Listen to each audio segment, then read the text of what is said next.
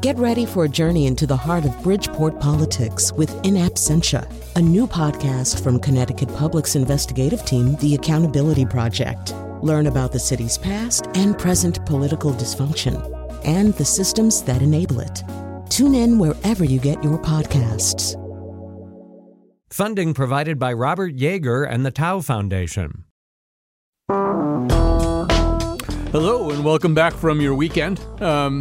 At least for the first two segments today, I think we do have kind of a through line. In our second segment today, believe it or not, we will be talking about the impact of bagels on climate change.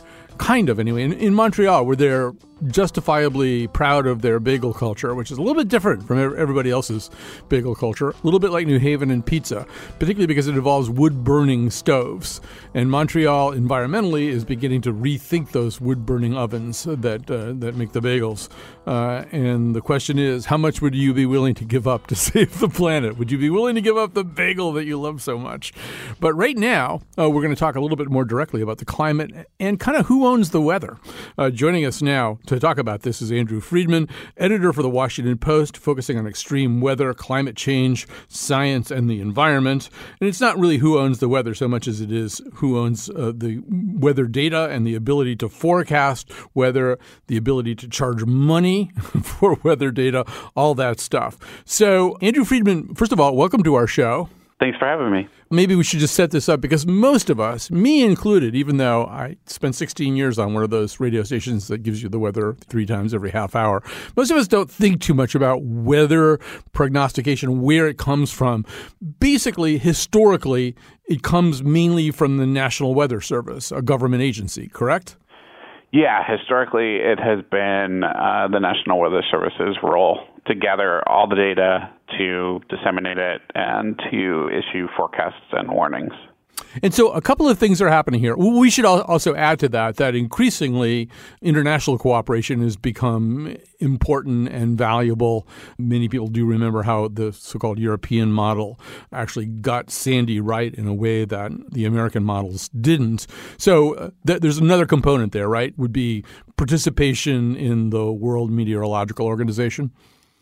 Yeah, the international system is crucial. Data flows across borders. Our satellites contribute to the European model, just like the European satellites contribute to the American suite of computer models. So everything is kind of interlinked, just like everything in weather is linked, if you will.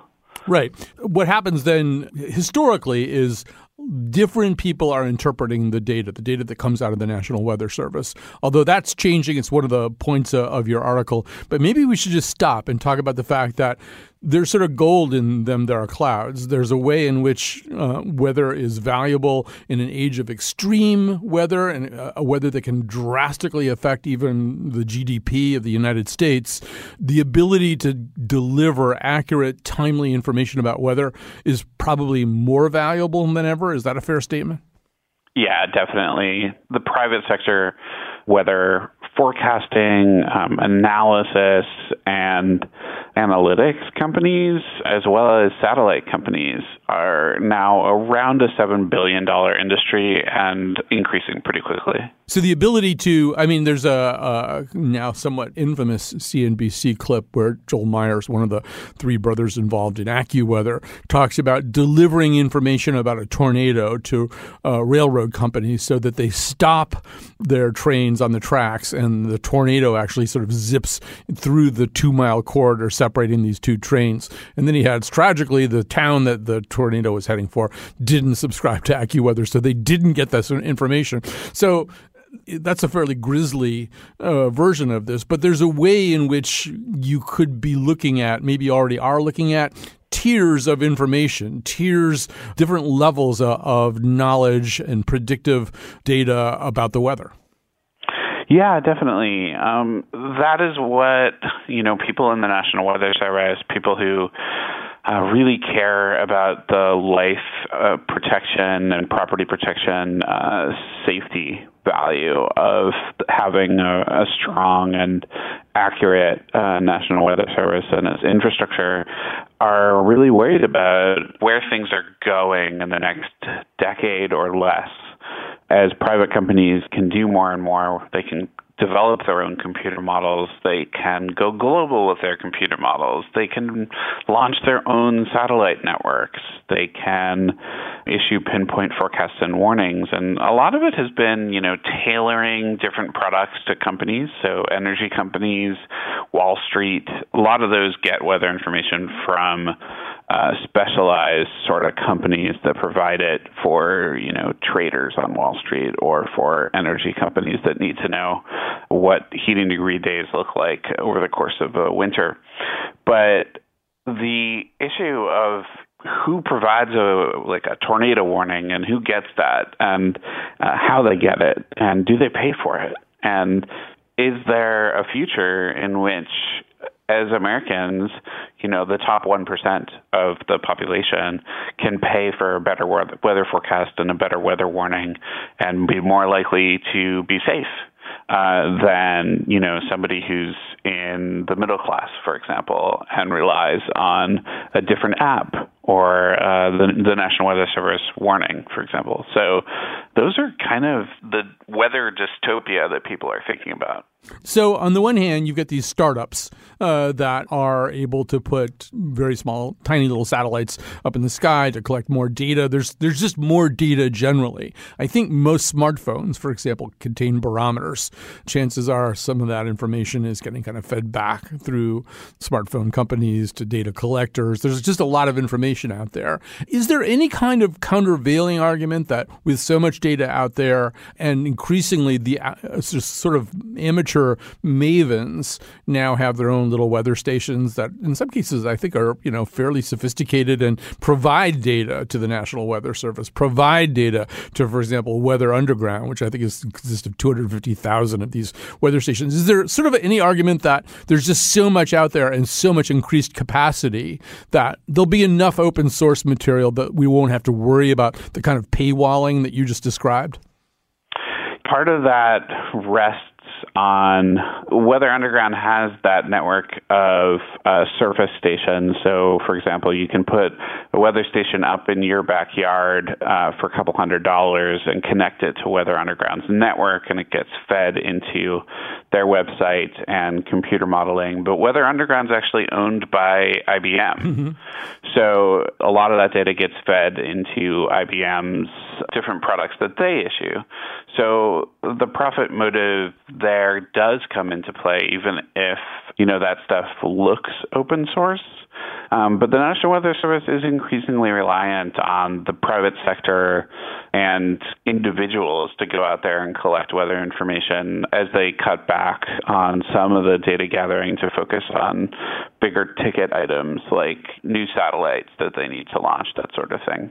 There's a further level of confusion here, and that is, at least in the Trump administration, there's a real blurring of public and private, and it's symbolized, I think, this nomination has now been withdrawn for medical reasons, but for a long time, he and his administration were fighting to get this guy, Barry Myers, confirmed as head of NOAA. NOAA is what sits on top of the National Weather Service, and Barry Myers is one of three brothers involved in the company I mentioned a few minutes ago, AccuWeather. So this is a guy from the private sector who's been working, whose family, and I think some other members, like his daughter or son or son-in-law, he's got other people. It's a big family business. And what they've been doing is exactly what you've described, right? Selling their own proprietary version of the weather to paying clients.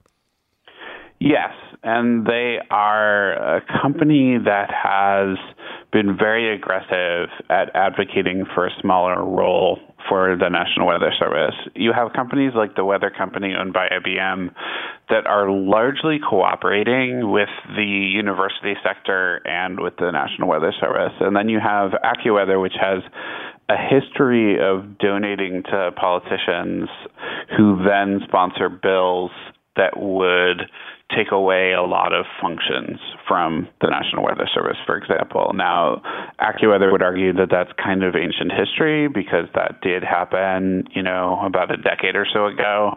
But the weather community is relatively tight-knit, and they have long memories, and they're very suspicious of that company.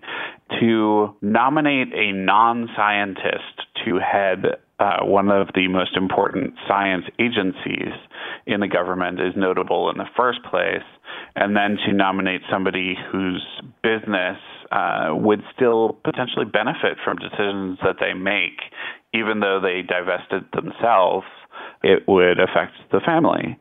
So that was a problematic nomination, and it sat for a couple of years and has recently not been officially withdrawn yet, but Barry Myers did ask to withdraw.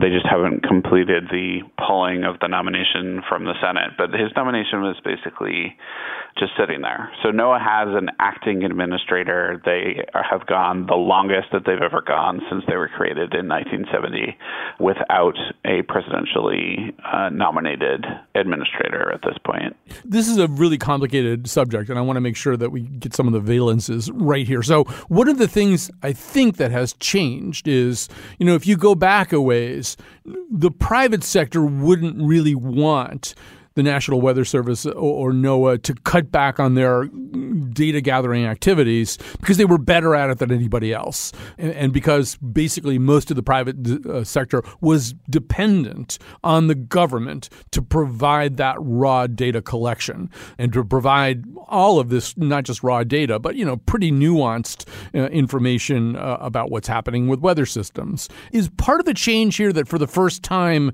it might be in the private sector's better interest for the National Weather Service to do less because they now in the private sector can do more?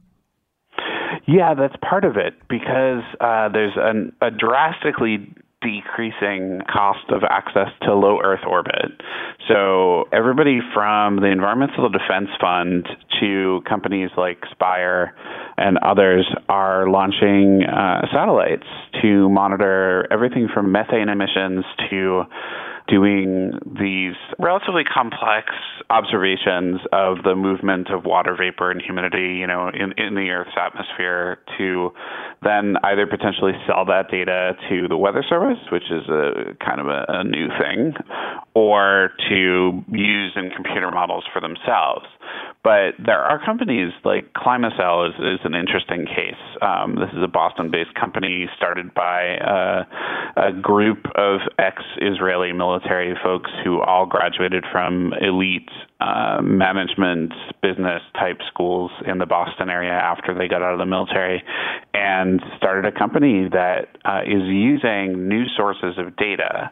So it's proprietary, but a lot of it has to do with cell phones and cell phone communication and the way that those signals indicate what the weather is like in between, a cell tower and a cell phone and that sort of thing. And they're making micro weather forecasts for JetBlue, for example, at Logan Airport and other airports for the airline. They're not doing that based on the data coming from the Weather Service. They're doing that based on the data that they gather and the computer model that they develop. So it's becoming more and more possible for a company like that or a company like IBM, which just rolled out the first ever global computer model from a private company, that could potentially benefit millions of people around the world that don't have access to accurate computer models. We're talking about people in Africa, people in South Asia whose governments don't have the infrastructure that we do and are not providing that information. But they're really in it to make money off of that computer model and off of what they can tailor to businesses as a result. But it's becoming just based on 3 or 4 things: AI, on machine learning, and on the reduction in cost of access to space. These companies are more able to kind of exist on their own, and within this ecosystem, they still say that they need the data, they need the infrastructure provided by the government, they need the public good that provides.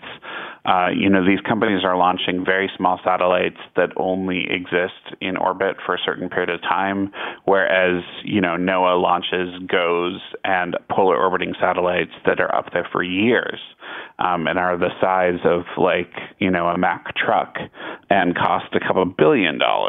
So we're just at an inflection point where it's now the private companies are capable of doing much more on their own. And that may encourage public policymakers to cut back on what the National Weather Service is doing, because we're also approaching a time when a new modernization effort is going to be necessary for the Weather Service, for their network of Doppler radars. And they're going to have a lot of basic questions, like how many Weather Service forecast offices do you need across the country? Or do we want to consolidate them into regional centers and eliminate a lot of jobs or make people move? And we've seen the Trump administration do that to other agencies, especially in the Interior Department and Agriculture Department. So there's a lot at play right now. Right. I mean, one of the fears, I think, would be, and if you work for the Washington Post, you're probably more familiar with this than I am. Just to use another analogy, increasingly there are these public-private partnerships in transportation, and sometimes they involve things like HOV hot lanes. So if you're a single occupant of a motor vehicle and you want to go faster than some of the people around you, you can get onto an HOV lane and pay more. You can pay $8 or $5 or something to get to work on time. And obviously that's a little bit troubling because it really does seem to create a class system for the use of what we think of as a public conveyance, like an interstate highway system. So, and I guess this is sort of the question now too. If National Weather Service and NOAA can't keep up with the private sector, but the private sector charges for this kind of information, would the fear be that, I don't know, a bunch of kids sitting in a school would know less about an onrushing storm than somebody a few buildings away who'd been able to pay for this really bespoke information? Yeah, I think that's the exact fear that's coming up. And that's the exact thing that NOAA officials are working to prevent, and that they're thinking through when they think about their relationship with the private sector and how much data to buy from the private sector, and how they can evolve their computer modeling capabilities to take back the global lead from the European model and from the Canadian model, which is also beating the United States right now too, which is kind of interesting. And NOAA is trying to establish this new center that's going to be outside of NOAA physically and funded by the agency, but also funded by universities and private companies to bring everybody together to form the next generation of computer modeling. But this is kind of a fragile time for that type of center because they're just trying to get it off the ground. NOAA has an acting administrator, which reduces their political clout a little bit, and they need the money for it. You know, it's going to be a couple of years before that really gets off the ground. But exactly what you just said in terms of, you know, you could also compare it to the fears over a two-tiered system for the internet, where people who could pay more get a faster internet than people who can't. And that puts people at a, you know, huge potential disadvantage on just getting information of all kinds. I think that there is widespread agreement in Congress and among the private sector that the Weather Service should be doing watches and warnings and the official watches and warnings, partly because of liability reasons, but it's also problematic because if you're going to issue watches and warnings, you also have to do lots of other things too that lead up to making those things accurate. So you also have to do lots of observations. You also have to do lots of other forecasts to get those watches and warnings correct. And there isn't necessarily as much consensus going into the next several years that the Weather Service should be doing that. It seems to me that one of the advantages that NOAA and the National Weather Service have is quote-unquote branding. You know, I'm not a particularly sophisticated consumer, so if you said, look, I'll give you a choice between information provided by the National Weather Service and something started up by 3 Israeli veterans or some company called Spire that I've never heard of that existed for the last 3 to 5 years or something. Well, from my point of view, startups come and go. Some of them are really good. Some of them, you know, are over-leveraged. I don't know. I'd rather have this thing that's been around for a really long time and has this well understood quality. And I guess the question is, how long does that persevere, and particularly if there's some minute erosion of the quality of the National Weather Service brand? I think that just from a branding perspective, they have a huge advantage, given that their history goes back to the U.S. Signal Service when they were back in the U.S. Army. However, when we come to the expansion of environmental forecasting that's going to be necessary over the next decade, we're talking about king tide forecasts and sea level rise assessments, harmful algal blooms, even disease outbreak forecasts that you can do based on what the weather is and the range of certain mosquitoes. These types of forecasts are not NOAA's tried, true, and tested type thing, although they do an outlook every year for the Gulf of Mexico dead zone, which is a harmful algal bloom, essentially. But there's going to be lots of other things that we need to forecast. And the thinking right now is that there are companies that are positioning themselves as the leaders in those assessments, and they do charge for them. So companies like Jupiter Intelligence is one to keep an eye on, because if you're thinking about buying a shoreline home, chances are that during the course of a 30-year mortgage, that home, depending exactly where it is going to be flooded multiple times due to sea level rise and storms. That wasn't the case 30 years ago. But to get an assessment of what the risk exactly is, it's not going to come from NOAA for free, and it's not going to come from FEMA for free. They're both kind of behind the ball game on those types of assessments, and they're doing it for larger areas. You're going to have to go to some sort of consultant and pay them to get a detailed assessment. And that's part of what Jupiter does and what other companies are doing to, advance risk analysis into this new era of climate consequences. And some people listening to this will say, well, good. I mean, if there's a certain kind of granular or very, very specifically tailored kind of information that's newly available because of advances in technology and NOAA can't figure out how to do it, it's good that somebody can, if they want to and they have the means, can get that information from somebody else. It's sort of, some people will say, well, that's how capitalism works. But we still come back to the question of, we want a high-functioning weather agency within our government. And so my last question is so many of the things that President Trump does seem a little bit silly in the moment. And then you step back and you think, was there a more subtle message there? And I wonder now about that moment with the hurricane that wasn't heading towards Alabama, but he insisted it was. And then suddenly there was this kind of Sharpie drawing, kind of altering the map. And there was a way in which it seemed as though NOAA itself was being brought to heel, and climate scientists within the National Weather Service were being spanked for actually providing accurate information about where the hurricane wasn't going, parentheses, Alabama, close parentheses. You sort of wonder now, what was that all about? Was it a bit of theater that had a message? Yeah, I think the thing about, we covered that and are still covering it because we have a number of Freedom of Information Act requests that are still out. But the deal there was, it's an extremely serious thing when you erode the public trust in a scientific agency that has the responsibility of protecting life and property. And the message that the administration sent was essentially, we don't really care what the weather forecast actually said.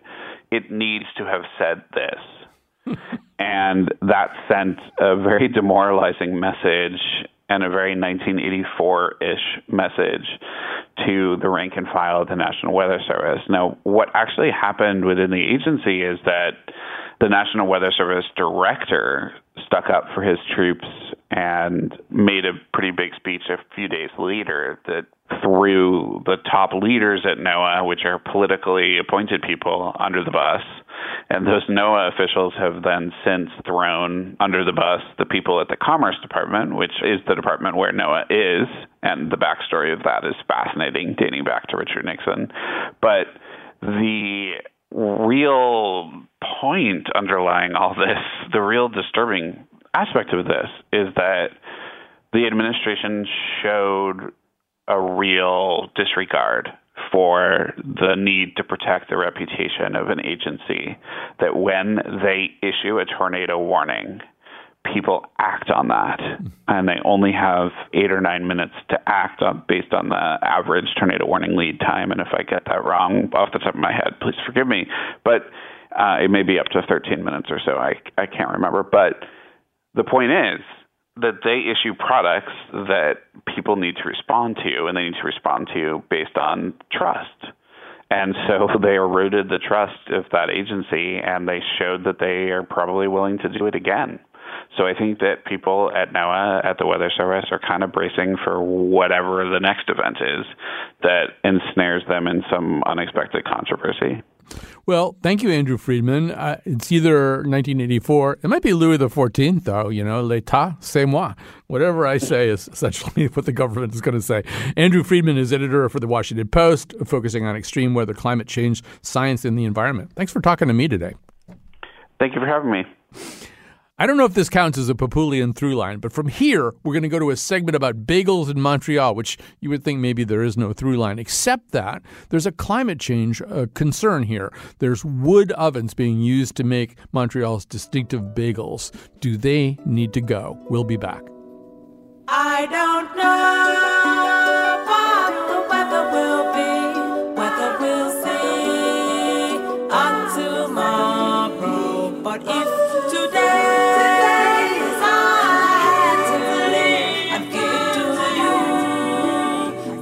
you want to do what you want to do what you want to. We are back. Hold on, let me just there. Now we're really back. Let me confess to something, which is I kind of lied in the segue from the last segment to this segment, because I said that there was some connection between the wood-fired ovens of Montreal's famous bagels in climate change. This isn't exactly true, as we're about to find out. It has really more to do with particulate pollution, fine particulate pollution, the air quality itself in Montreal. Whether it's connected to climate change or not might be kind of an open question. However, we're also getting ahead of the story right now. Joining us is Dan Bilevsky, Canada correspondent for the New York Times, based in Montreal, to tell us the story of the latest bagel crisis in Montreal. Welcome to our show. Thanks so much.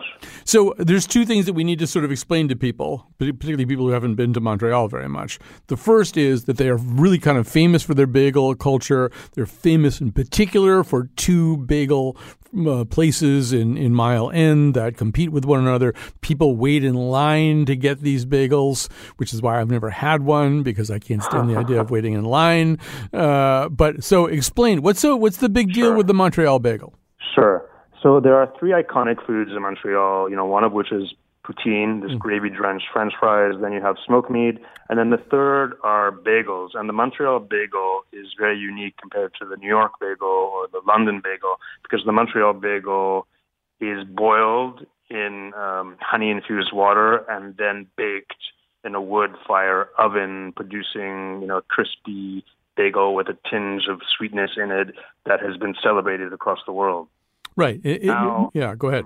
Yeah, continue. Well, and to answer your second question, within the pantheon of bagels in Montreal, there are two competing bagel places that are a bit like the Yankees versus the Mets.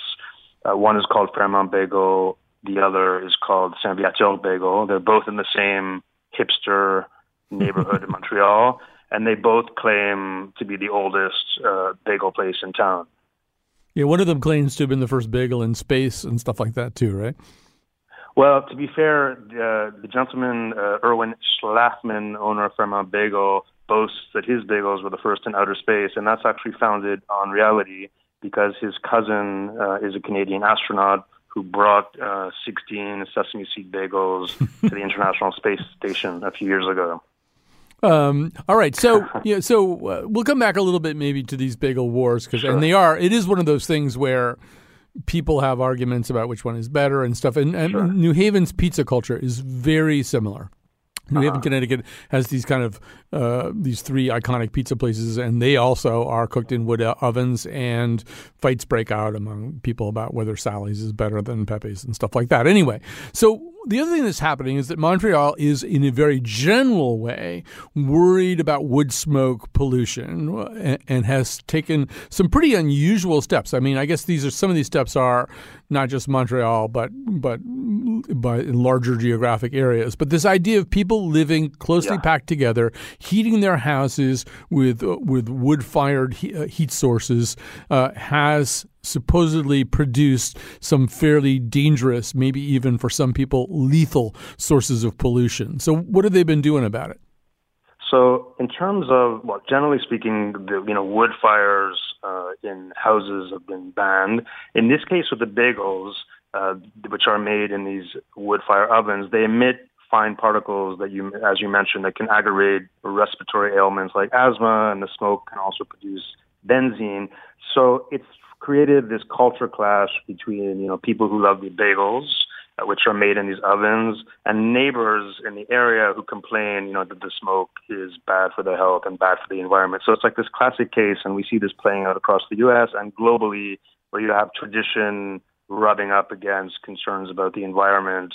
And in this case, the proponents of the bagels are saying, they want to fight the environment, but lay off my bagels.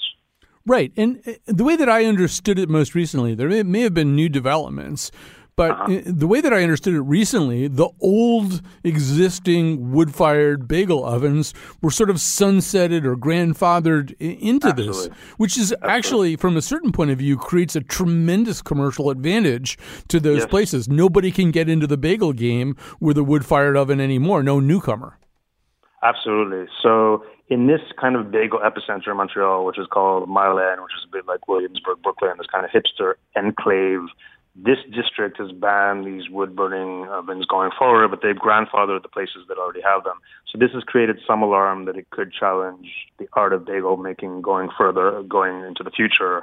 But indeed, there's also a discussion across the city to force places that have wood-burning ovens, so places like pizzerias or rotisserie chicken places, to have filters in these ovens. Right. I mean, and in fact, some places are starting to put those in. Yeah, I want to come back to that in just a second, because I think that's an interesting part of it. And we should say that when at the time, I think it was basically about a year ago, that the city began to take pretty significant steps against even domestic people with fireplaces or wood-burning stoves. And you essentially, it's sort of like, an American gun owner's nightmare. You have to register your fireplace or register your stove with the city and say what it is. And I mean, if it's a newer one and does have air purifiers or some kind of scrubbing component, it's okay, but then the other ones you can't use anymore. I mean, this is pretty serious stuff they're doing. Well, look, Canada is a place where global warming, which you mentioned earlier, is obviously a huge issue. And so, again, these bagels have become a flashpoint in the desire to be environmentally friendly, but at the same time, to preserve this dish that cuts at the core of what it means to be a Montrealer and what it means to be Canadian, because these bagels are famous not just in Montreal, but all over the country and also in the world. Oh, yeah. So, I mean, although one thing that your article makes clear is that it's one thing I love to go to Montreal. I go up there a lot. It's one thing for tourists to come up there and love these bagels. But talk about not in my backyard. If you're in the backyard of one of these bagel places, there's a chance you're going to get a lot of smoke coming in your windows. It's not fun for the neighbors. Some of the neighbors in the proximity of these bagel places told me that in the summer, they can't have their windows open because the toxic smoke was wafting into the windows. At the same time, my impression, although you have neighbors who are not talking to other neighbors because of the bagel battle, generally speaking, the proponents of the bagels seem to outweigh the NIMBYs for the time being. But it's so emotional, and people are so upset that, you have some neighbors who are not talking to other neighbors, all because of a bagel. Right. So we should I'm curious to know whether the current question of the wood-burning smoke and the maybe possible more enforcement to come, did it unite at all the divisions that were caused between proponents or fans of Fairmount versus Saint-Viateur? It's a very good question. So essentially, the two owners of Saint-Viateur and Fairmount, have this rivalry going back decades. As I said, both claim to be the oldest bagel shop in town. One, says he sent his bagels to space. Fairmount says that all bagels should be symmetrical. Sambiatur replies that nonsense, all bagels are like snowflakes, that they have different sizes. Yet amid all this acrimony over the bagels, the two of them have come together against this threat of environmentalists seeking to get rid of the wood-burning ovens, because their argument is that in the absence of the wood-burning ovens, the Montreal bagel ceases to be the Montreal bagel. Right, and it does seem as though this really is kind of the world in a nutshell here. That way in which this. You have Canada, I think, is a pretty environmentally conscientious country, certainly more so than the USA currently is. They take a lot of this stuff seriously until it gets down to the nitty-gritty, till it gets down to something like this, where, people, and it's clear in your article, too, people who would otherwise self-identify as environmentalists, as clean air proponents, they're just not going to yield on this one thing. Absolutely. But paradoxically, I spoke to environmental scientists who said, who are also bagel lovers, and basically said, at the end of the day, some things just bring you pleasure and comfort. And, so the bagels is not something we want to, legislate over. So again, it kind of raises this issue. We all want to be good citizens when it comes to the environment, but at what cost? And when it comes to beloved things like the bagels, for many people, that is a step too far. I guess then the question becomes, and you've already hinted at this, but if we can send bagels to the space station, why can't we have a relatively clean burning, wood-fired bagel oven? Why can't technology somehow or other scrub some of the smoke coming from the oven? Well, first of all, I think, I'm not an expert in bagel oven technology, but there are filters and eco-logs that can be used in these ovens that can offset the pollution. And moreover, some people have said that beyond the lure of having the bagels made in wood-burning ovens, you could actually make a Montreal bagel with another heat source, with gas, for example, and it would taste just as good. But, of course, the argument is that the lure of the oven, the supernatural alchemy of the smoke mingling with the dough, creates this taste that, cannot be quantified or qualified. And so it's that alchemy that these ovens preserve. And of course, lore and history and practices going back decades, the artisanship of making a bagel, these are things that people do not want to mess with. All right, so we're going to wrap this up here. Other than I would really love to get you, Dan Bilevsky, into a tremendous amount of trouble. So Fairmount or Sambiatur, have you picked a side?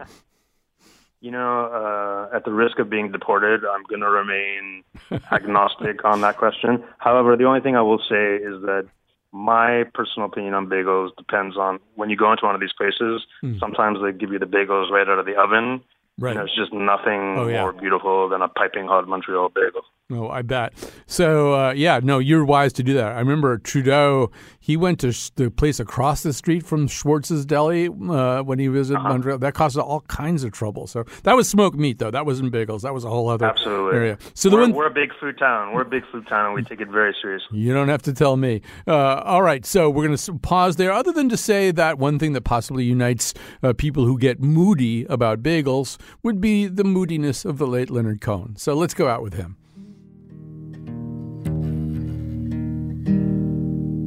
Thanks for the dance. I'm sorry you're tired. The evening has hardly begun. Thanks for the dance. Try to look inspired. 1, 2, 3, 1, 2, 3, 1.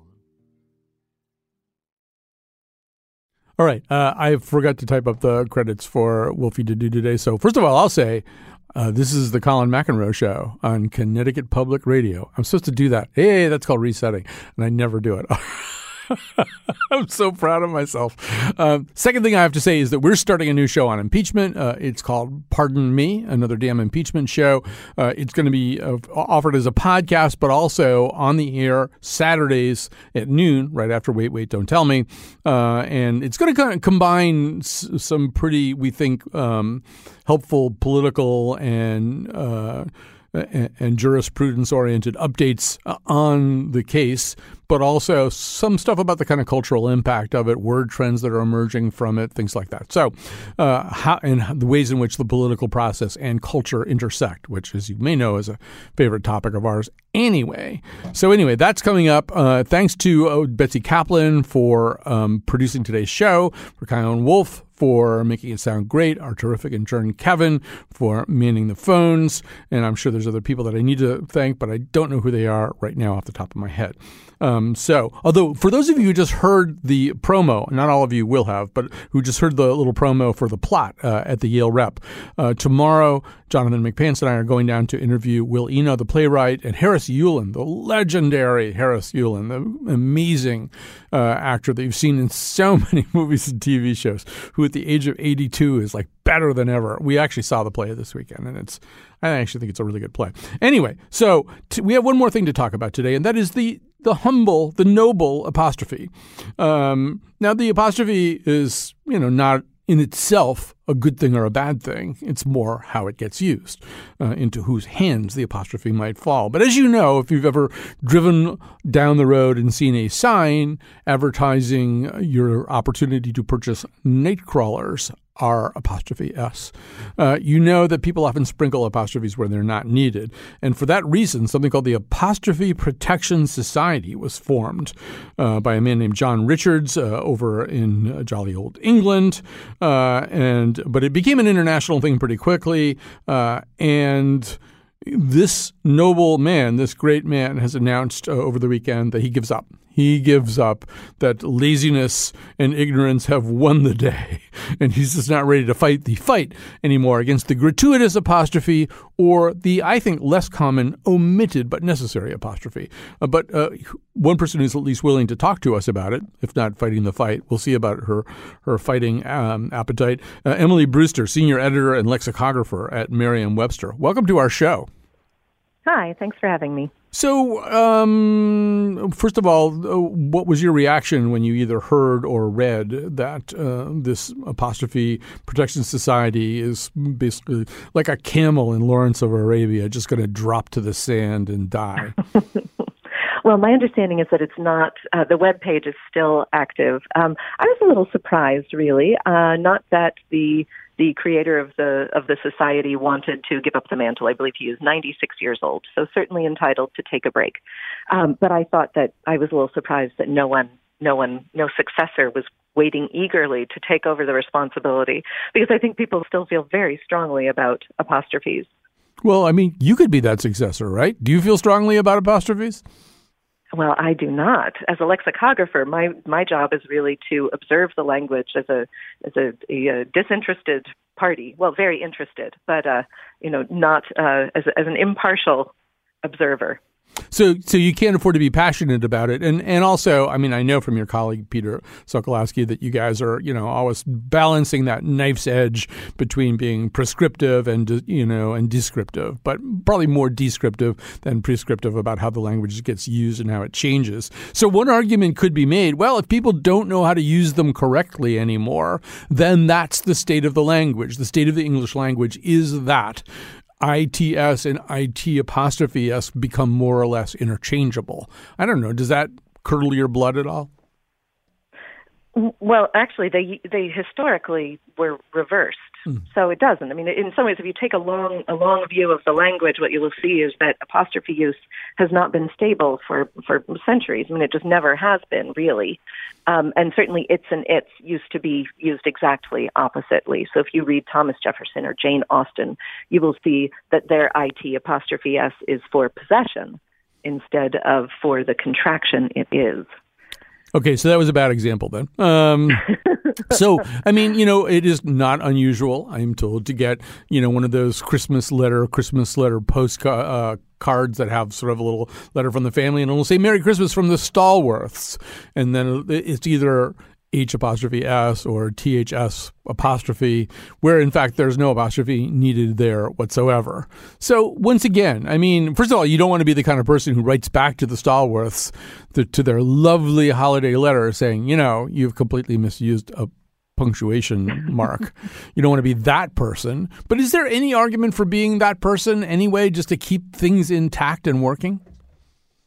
Well, that example is a really good one because people feel very passionately, right? The stalwarts, the S is supposed to tell you that it's a group of people, it's a family of people, and by putting an apostrophe there, it's suggesting that one stalwart owns something, right? The apostrophe S most of the time is about possession, and I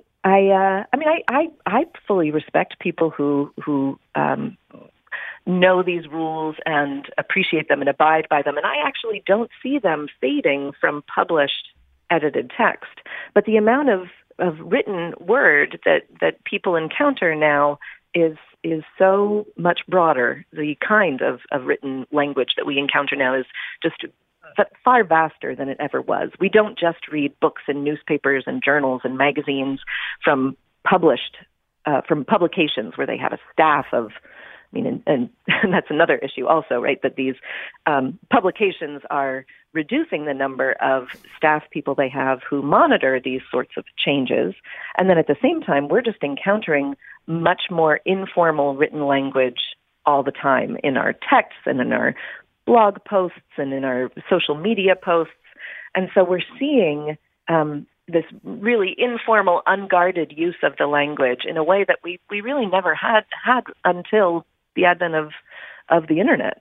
Right. So there's also been arguments about whether there should be apostrophes in signs like St. Dominic's place or something like that, whether there should be an apostrophe S because it might screw up the GPS thing. It might not be able to read that apostrophe. There is, however, at least one person, one anonymous, risk-taking, non-superhero person who apparently runs around Bristol in the United Kingdom trying to fix up, either add or subtract of apostrophes which have been foolishly bestowed or withheld. Here's a clip.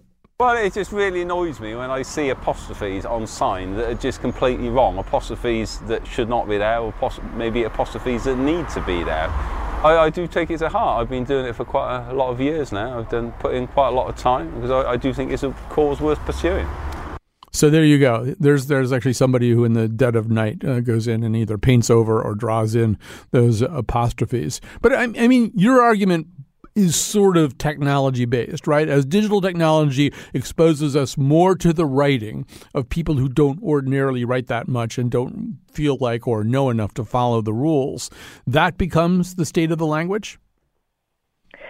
Well, to some degree it does, but we do still have this more guarded language that we see in books and newspapers and magazines, and certainly that is what the dictionary pays closer attention to, because we feel like our job is to monitor the established language as represented in this kind of more stable record that exists in what is published and edited.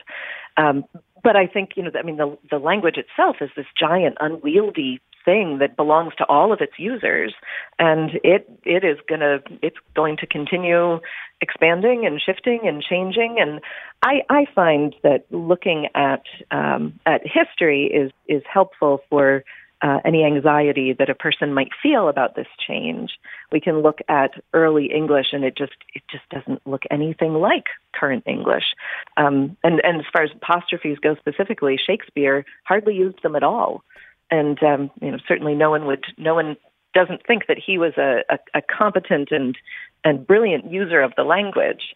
But I think having passion about language is a wonderful thing, and I applaud people who are passionate about apostrophes and who are passionate about language generally. Well, I'm not doing any better job of getting you to take a risky position about apostrophes than I did the previous guest to take a risky position about Montreal bagels. So I'm just going to call it a day. But Emily Brewster, senior editor and lexicographer at Merriam-Webster, thanks so much for joining us today. Oh, you're very welcome. And I will say that I guarantee you that we're going to put the webpage for this show up today. And if I have my way, Betsy Kaplan will deliberately make an apostrophe mistake that we will make to amuse you and to reflect the tenor of this show in the headline, and people are going to tell us we got it wrong. Because there really is still a whole group of people, one of whom I went to college with, who get very, very upset about this and don't even like it if you're doing it on purpose to make a joke, which I want to emphasize again is what we'll probably be doing later today.